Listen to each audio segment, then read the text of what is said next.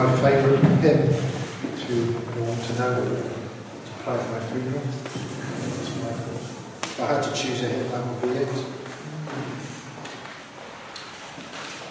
Mark chapter 4, verse 41. And they feared exceedingly and said one to another, "What manner of man is this, that even the wind and the sea obey him?" These words are the response of the disciples to Jesus stilling the storm on the Sea of Galilee. But the funny thing is that they seem just as frightened after the storm had been stilled than during the storm. The storm was obviously a very severe one, and it must have been severe. Most of the disciples were seasoned fishermen. They weren't easily scared of a bit of rain and wind. This was a tempest, a deadly storm. But Jesus calms the storm at their request. And it says, once the storm had been stilled, it was then that they feared exceedingly and said one to another, "What manner of man is this?" Well, it's interesting to me that they were just as afraid, perhaps even more afraid afterwards than during it. These disciples had already seen Jesus do some amazing things, don't forget. He'd healed various diseases, he'd cast out many devils, he had healed a leper already, he'd healed one sick of the palsy, he'd got a man with a withered hand to hold his hand out and restored it. He'd healed plagues, it says, in the beginning of Mark, and the disciples had seen unclean spirits cry out, "Thou art the Son of God." They'd seen amazing things already. But none of those things seemed to have quite the same effect upon them as this. They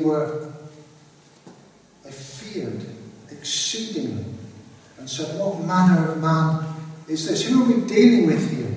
And I think what is happening is that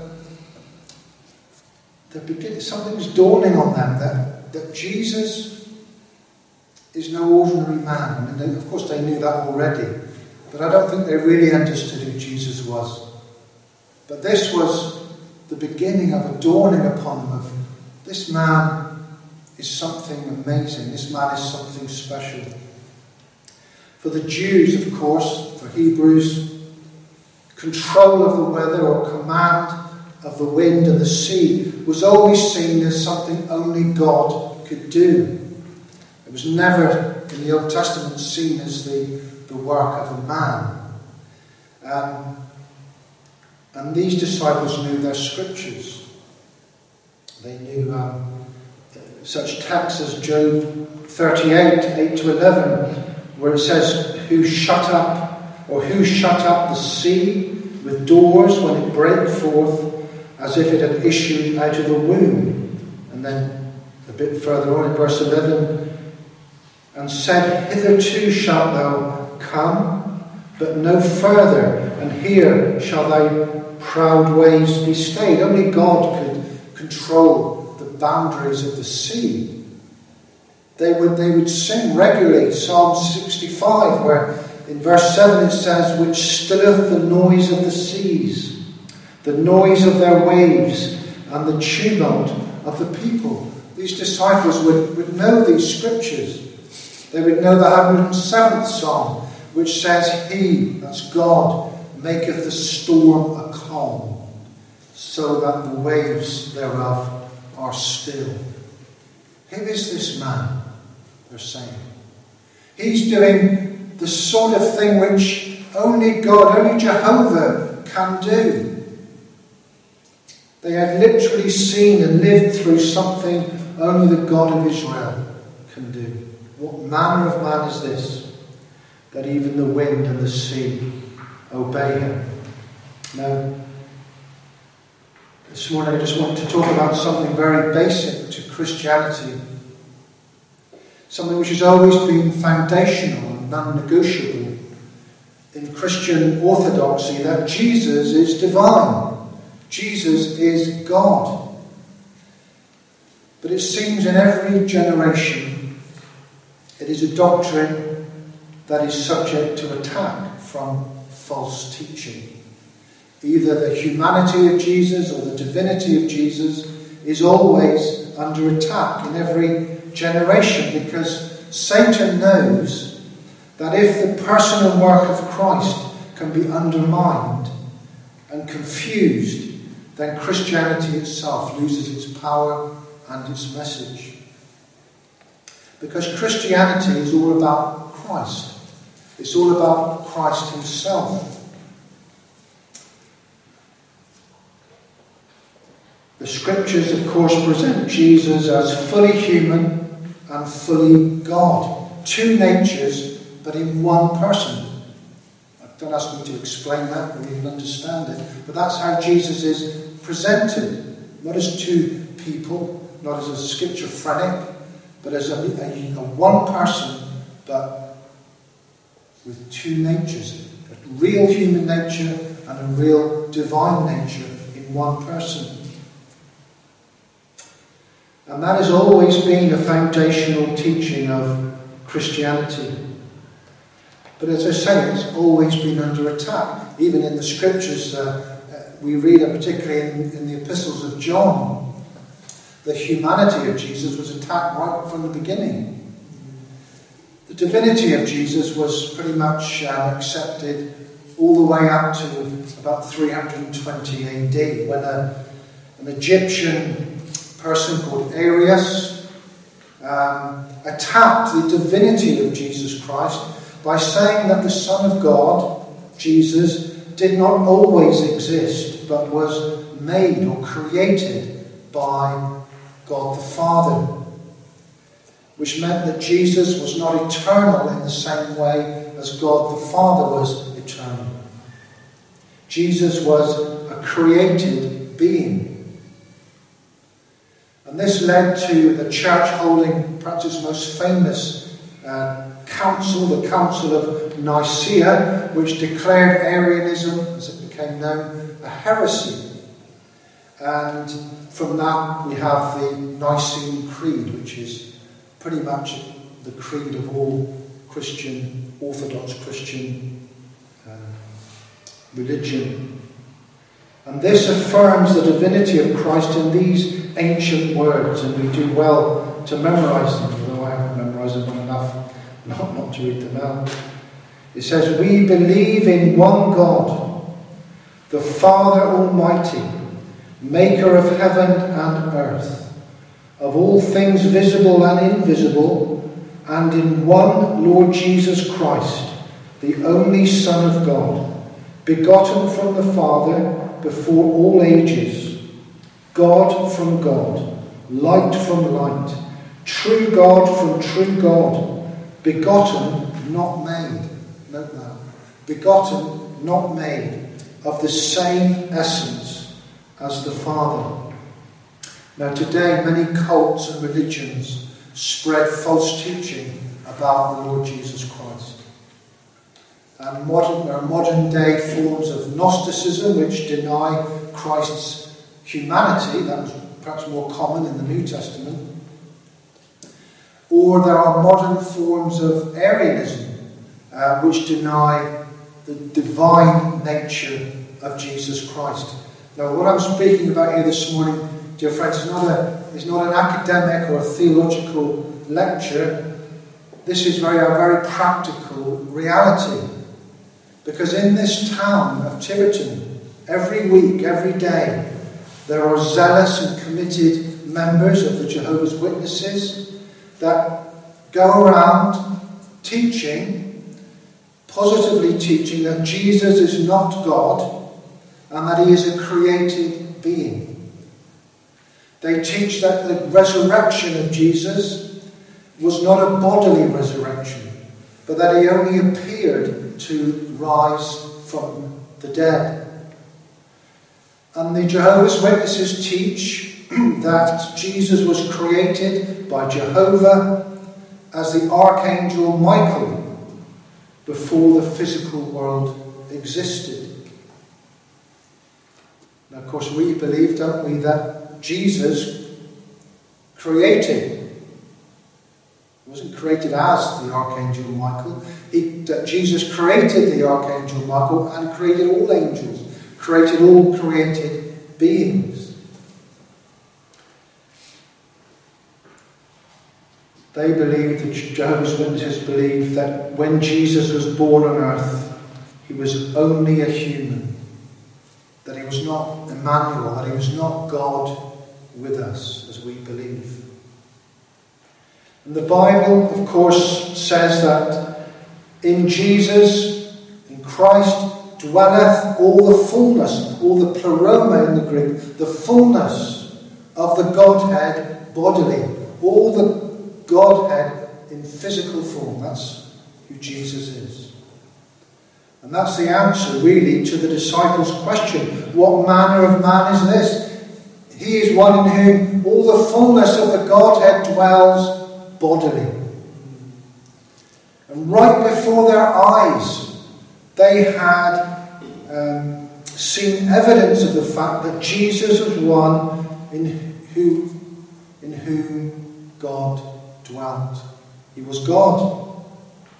Only God can control the wind and the waves and the storms.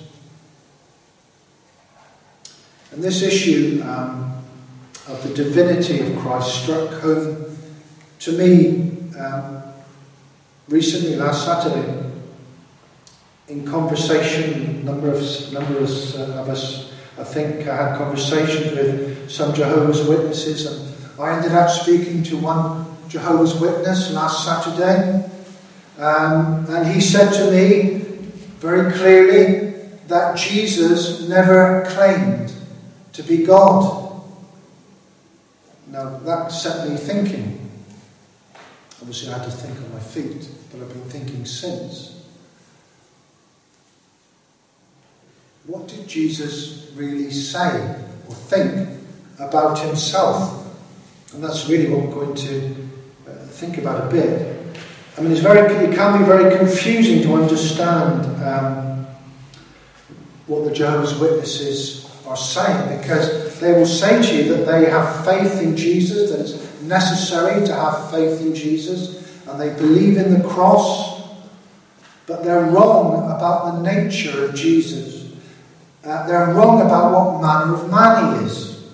And because they've gone wrong on Jesus, they're wrong about their way of salvation. They may say they have faith in Jesus, but they don't see him as being sufficient for salvation. They don't say he doesn't save. What they say is that Jesus opens the door for you. He opens the door of salvation. He opens the way of salvation. But you have to work for salvation, or top it up, as it were, by doing good works, by being involved in the Kingdom Hall and obeying the rules of the Kingdom Hall. And I read some of the rules of the Kingdom Hall this morning. I won't go through any of them, but there are absolutely scores of them. Rules that you have to keep. Rules in the home, rules at work, rules in church, the way you have to dress, and all these things. What you eat, what things you're not allowed to do in hospital. An enormous number of rules. You see, for the salvation, unless you get the person of Jesus right, then salvation will always be for you something which, in the main, you have to do for yourself. Jesus may show you the right way. Jesus might put you on the right track, but it's up to you to make the journey in your own strength. So is it true? I was thinking about what that man said to me. Is it true that Jesus never claimed to be God? It's a very common thing that people say. To answer this question, it's necessary to look at how Jesus viewed himself, what he said about himself. And And we can only just very lightly touch on this subject today. This would take many hours of preaching to go through it properly, but just in very, very high level terms, what was the self-consciousness of Jesus? What did he think about himself? How did he view himself? The first thing I want to say is that Jesus claimed that the Old Covenant, the Old Testament scriptures were a witness about his person and work. It says in John 5 verse 39, "Search the scriptures, for in them ye think ye have eternal life, and they are they which testify of me." Now, what would you think of a religious leader who took the Bible and stood up and preached, or had a following and said, "This whole book is written about me. I am the subject of this book"? That's what Jesus says. A bit later in John 5 verse 46, Jesus said, "For had ye believed Moses, ye would have believed me, for he wrote of me." Jesus claims, in other words, a unique role in relation to the Old Testament. He's saying that he is the centre of God's unfolding plan of redemption, and that the things that he's doing here upon the earth are things which have been predicted and prophesied hundreds and in some cases thousands of years before. And Jesus even went so far as to say that anyone who does not believe in the Old Testament will not be able to believe in him. John 5:47, "But if ye believe not his writings," the writings of Moses, "how shall ye believe my words?" He sees this connection between belief in the Old Testament and belief in him. And I'm sure it works the other way around. Those that don't believe in Jesus really don't believe in the Old Testament. Now this is unique, I say. No other Jewish teacher had ever read the Old Covenant and had the self-consciousness that the scriptures were all about him or her.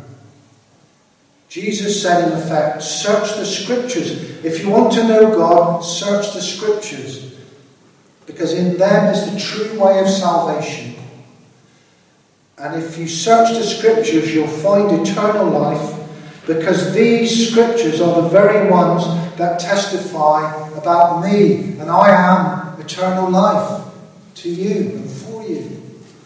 And that's true today. I often say this, don't detach the old from the new covenants. It's one book. The Old Covenant, the Old Testament speaks of Christ. You can find Christ just in the Old Testament.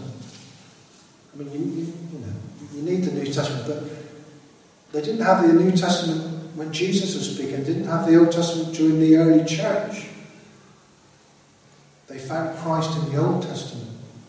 And Jesus said, search them, they speak of me, and you'll find eternal life. Jesus speaks, secondly, Jesus speaks uniquely of God as his Father. This is the way he saw himself. He saw himself as the centre of the Old Covenant, and he has this self-consciousness of God being his Father in a unique way. He speaks of my Father, doesn't he? In a way that no one in the Old Testament had ever spoken to God.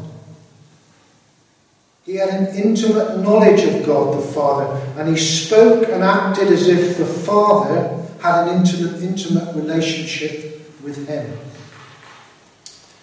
The first words that we ever hear Jesus say are when he was 12 years old. And they give a window into his soul, I think. After searching for Jesus for 3 days, thinking he was lost somewhere in the streets of Jerusalem or somewhere nearby, Mary and Joseph go on a search for the lost Jesus. And they find him. And Mary, his mother, tells him off, scolds him, when they find him, of all places, in the temple. Why hast thou thus dealt with us? Behold, thy father and I have sought thee sorrowing. Now, the reply that Jesus gave reveals something about the way he perceived himself, I think. In Luke 2, verse 49, this is the reply Jesus gives to his mother who's telling him off. It says, "How is it that ye sought me? Wist ye not that I must be about my Father's business?" It's an amazing answer. You see, note the way that Jesus refers to my Father. Mary refers to thy Father, and I am worried about you. We thought we'd lost you. What do you think you were doing? And Jesus says he doesn't talk about them, he talks about my Father, referring to his Father in heaven. He explains his behaviour and the fact that he's in the house of God with reference to his true and ultimate Father. Of course, we know Jesus became obedient, or gave due obedience to his earthly parents, and went with them back to Nazareth and was subject to them. But Jesus always had this sense that his central relationship was not with his earthly parents, or with his brothers, or with his sisters. We sometimes forget Jesus had sisters as well. But his true central relationship was with his heavenly Father. Something very similar happened a bit later on when Jesus was teaching a large crowd, and he was with his disciples, and the crowd were pressing around him, they were surrounding him, and they didn't even have time to take a break. There was no time even for a coffee or a Kit Kat, whatever the equivalent would have been in those days. And his mothers and his brothers seek an audience with him. They come and say, "Can we speak with our son Jesus?" But again, we get this sense from Jesus that, well, what he does is he prioritises what he's doing. He prioritises his Father's business and says, "Those who do the will of my Father in heaven are my brother and sister and mother." He doesn't, I don't know whether he saw them in the end, I expect he did, but he didn't immediately stop what he was doing. He said, "Those who are truly my mother, my brethren, my sister, are those who do the will of my Father in heaven." And right through, Jesus addresses God as his Father and thinks of himself uniquely as the Son of God.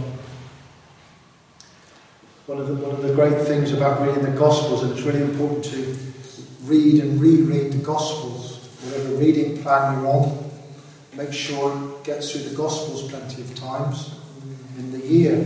Because one of the great things about the Gospels is that you get to earwig, if you like, on conversations between Jesus and his Father. And you get this sense of a unique, exclusive, shared knowledge and intimacy between the Father and the Son.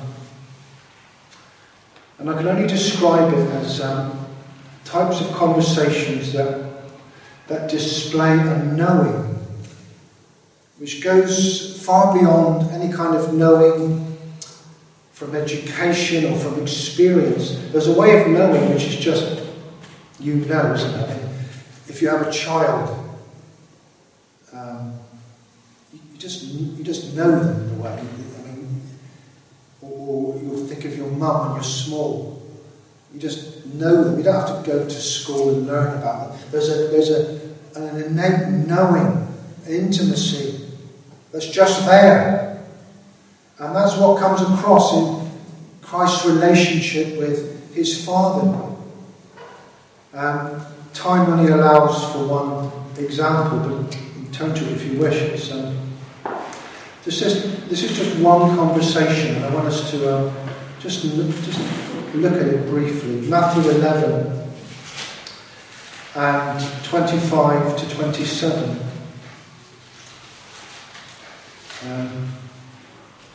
This is Jesus talking to his Father. And then in verse 27 he makes a comment about it. He says, "At that time Jesus answered and said, I thank thee, O Father, Lord of heaven and earth, because thou hast hid these things from the wise and prudent, and hast revealed them unto babes. Even so, Father, for so it seemed good in thy sight." And then he says, "All things are delivered unto me of my Father, and no man knoweth the Son but the Father, neither knoweth any man the Father save the Son, and he to whomsoever the Son will reveal him." Again, I say this, here we see this intimacy with the Father, a kind of knowing and being known by God, which can only come from a pre-existent and continuing relationship, a perpetual relationship. And then in verse 27 we have this perception of Jesus that he has a unique role in the plan of redemption. If you just stick to the original order of the Greek, it would say, "To me, all things have been entrusted to me by my Father." And the all things in verse 27 are talking about not only control of the wind and the waves, but everything associated with the salvation of poor sinners.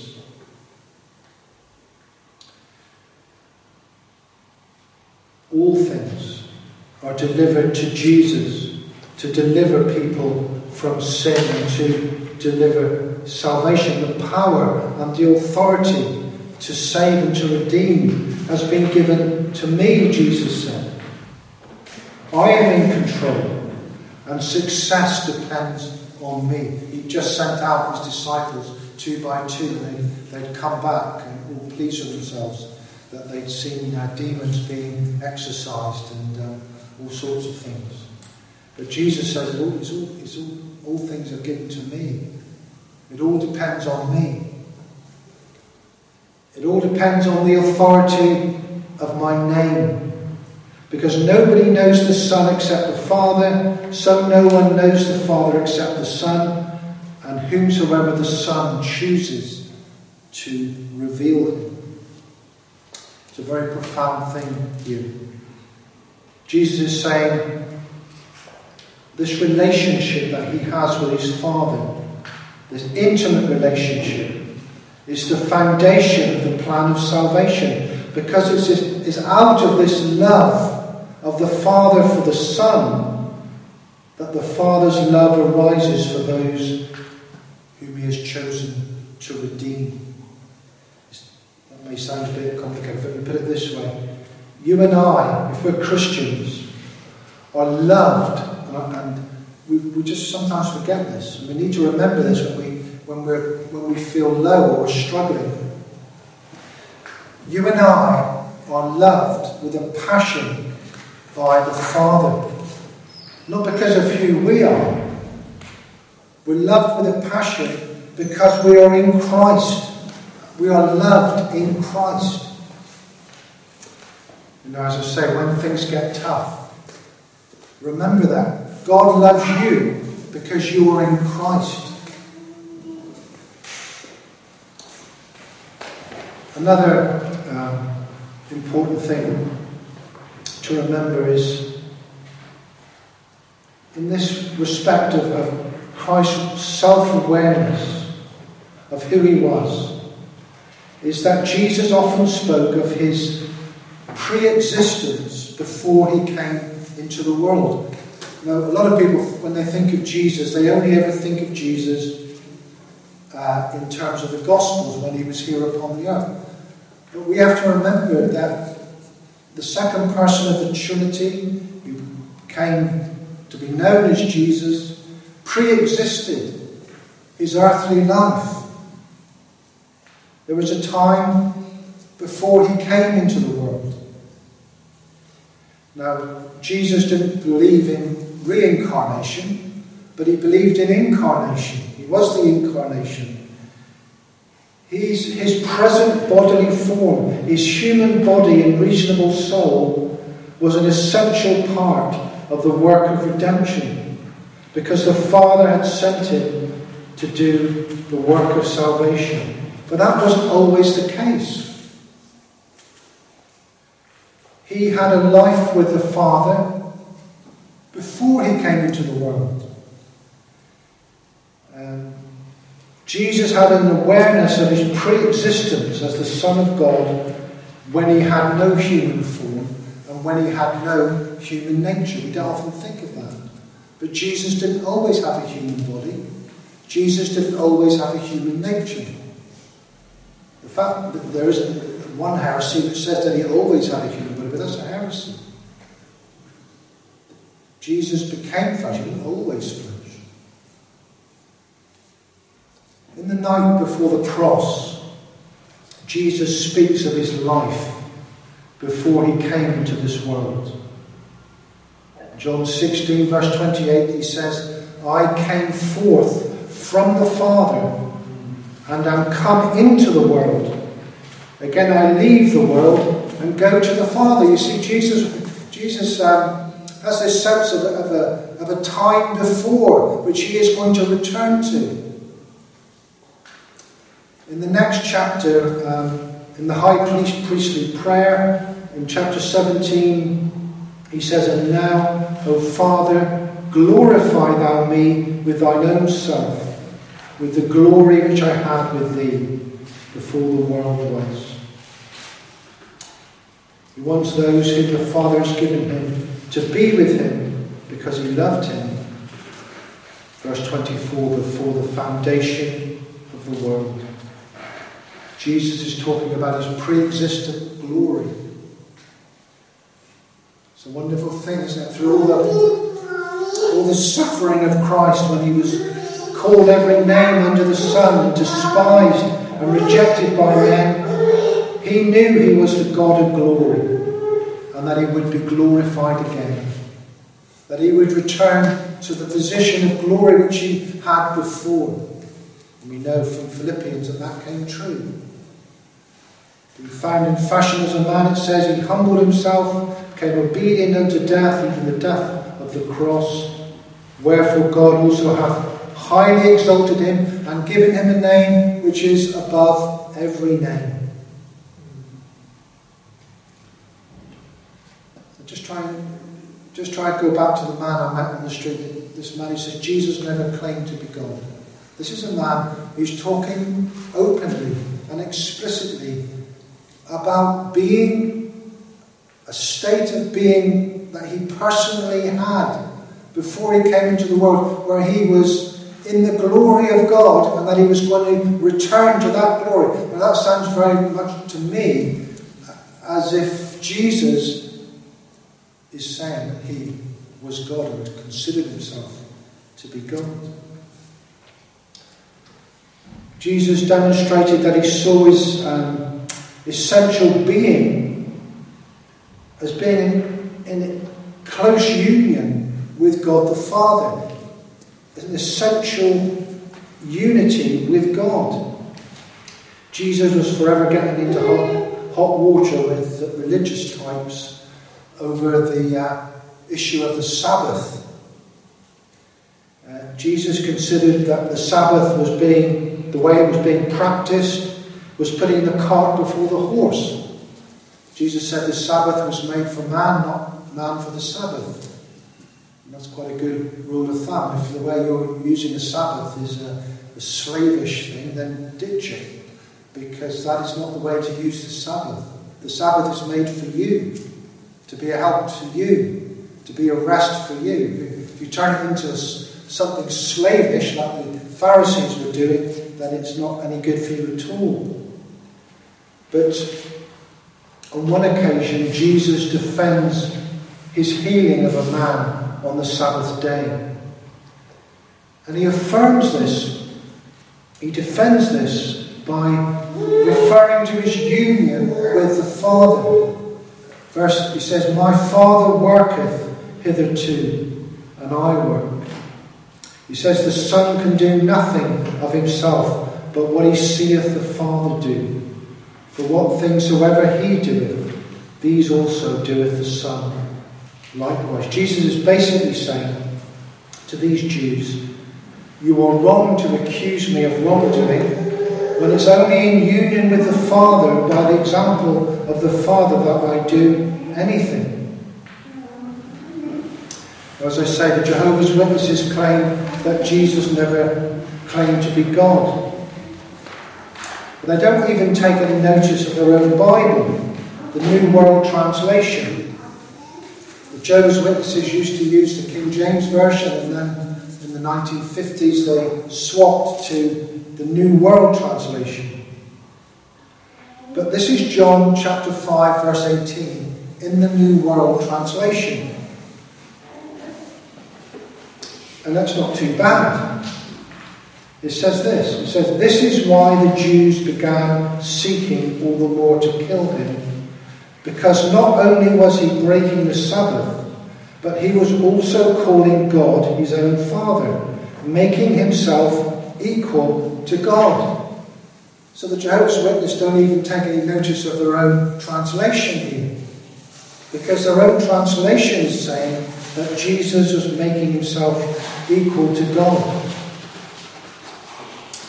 The Jews, of course, certainly thought that Jesus was claiming to be God, because they say,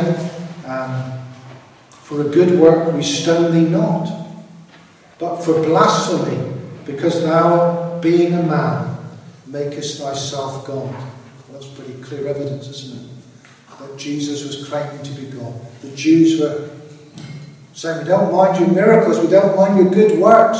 We're stoning you because you have made yourself equal to God." And the Jews were right. Jesus did claim to be God. He saw himself as God. But we have to get this right, coming to an end. We have to understand this. This is not talking about a holy man spending so much time in prayer and in fasting and on top of a mountain that they get so close to God mystically that there's some kind of union develops between them and God. It's not some kind of religious bond. This is more than that. This is about existence. It's about identity. In his being, Christ and the Father are one. Same is true of the Holy Spirit, of course, which we learn elsewhere in Scripture. One God in three persons. And that's why Jesus can say, without taking a breath, as it were, "I and the Father are one. The Father is in me, and I am in him. If ye had known me, ye should have known my Father also. For henceforth ye know him, and have seen him. Believe me that I am in the Father, and the Father in me, or else believe me for the very work's sake." You see, Jesus claimed to be God. He saw himself as God because he saw himself as one with God. And that just is a side note, but it's this unity between God and the Son that Jesus says is the foundation of all evangelism. He says that they all may be one as thou, Father, art in me. This is him praying to God that they, that's the world, also may be one in us, or that the church, that they also may be one in us, that the world may believe that thou hast sent me. In other words, the world will come to believe the gospel through the unity that is seen among believers in Jesus Christ. Well, we're miles from that today, aren't we? even amongst churches of a similar type, were hopelessly divided. Dividing over side issues, dividing over forms of baptism and what have you. It's a disgrace, really, because Jesus said that it was through the unity and love of the disciples that the world would believe that thou hast sent me.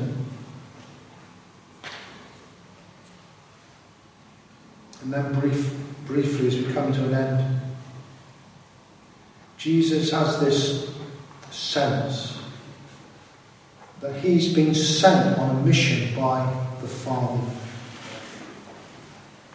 He had this self-consciousness that he had come down from heaven.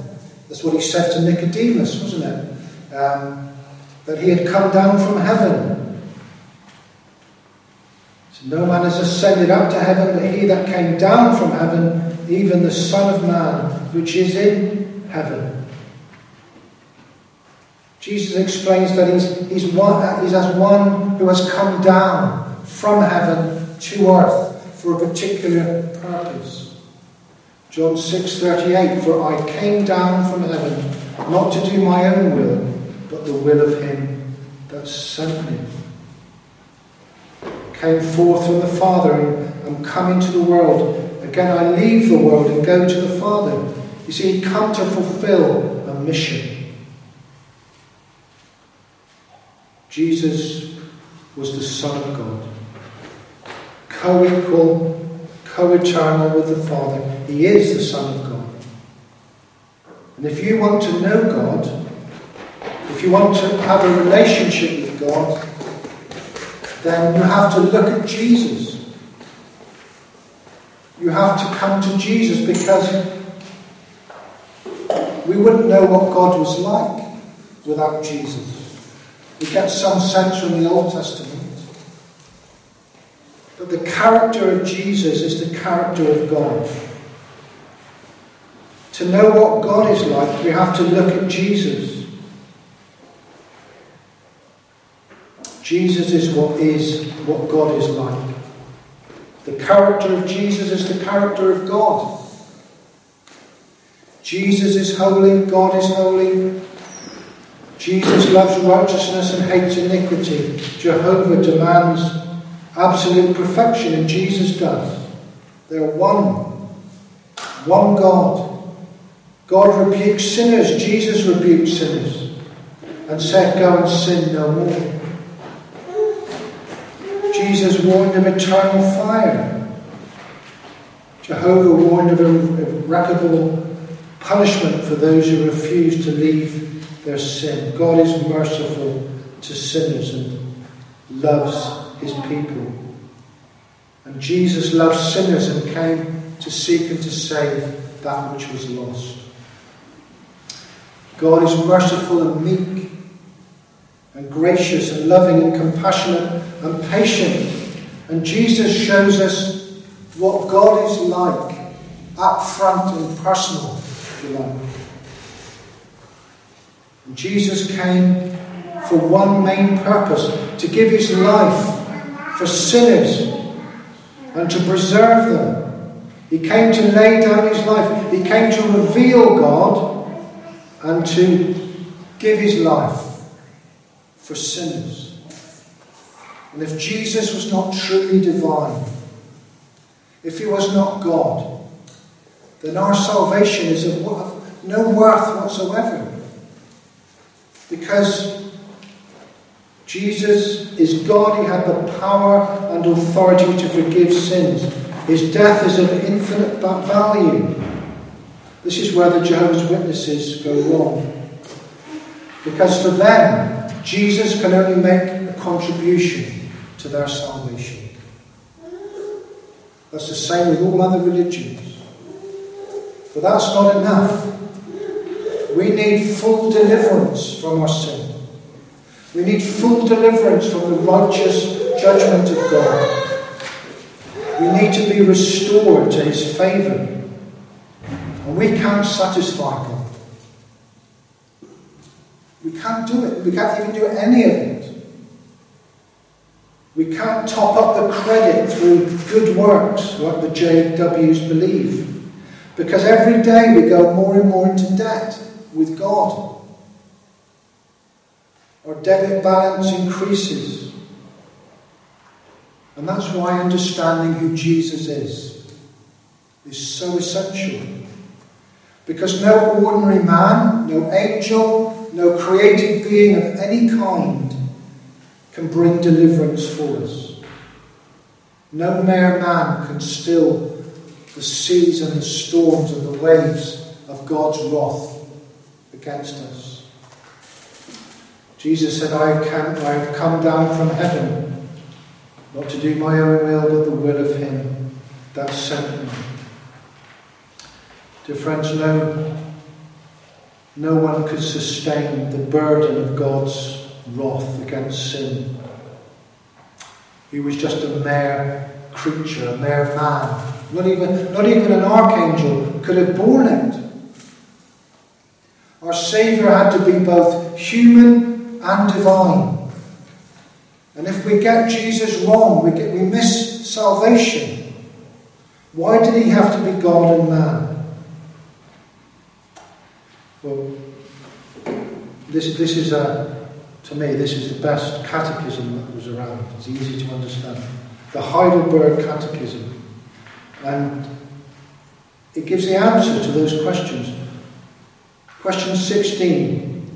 Why must Jesus be very man and also perfectly righteous? Because the justice of God requires that the same human nature which has sinned should likewise make satisfaction for us. And one who is himself a sinner cannot satisfy for others. Do you get that? Question 17. Why must he in one person be also very God? Why must Jesus be God, in other words? That he might, by the power of his Godhead, sustain in his human nature the burden of God's wrath, and might obtain for and restore to us righteousness and life. Jesus had to be a man. He had to be God for those reasons. Jesus, and only Jesus, has the power to save and to keep you and I. There's salvation in no one else.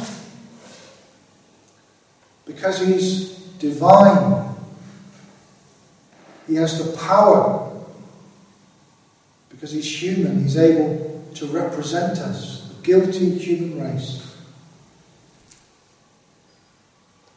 Apostle, the writer to the Hebrews, says in chapter 7, verse 25, and I'm going to end with these words.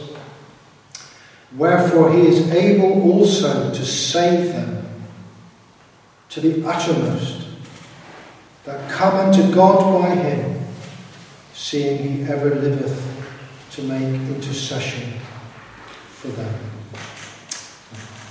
May you come today to this one and be saved and receive for yourself this redemption through and in the Lord Jesus Christ alone. Amen.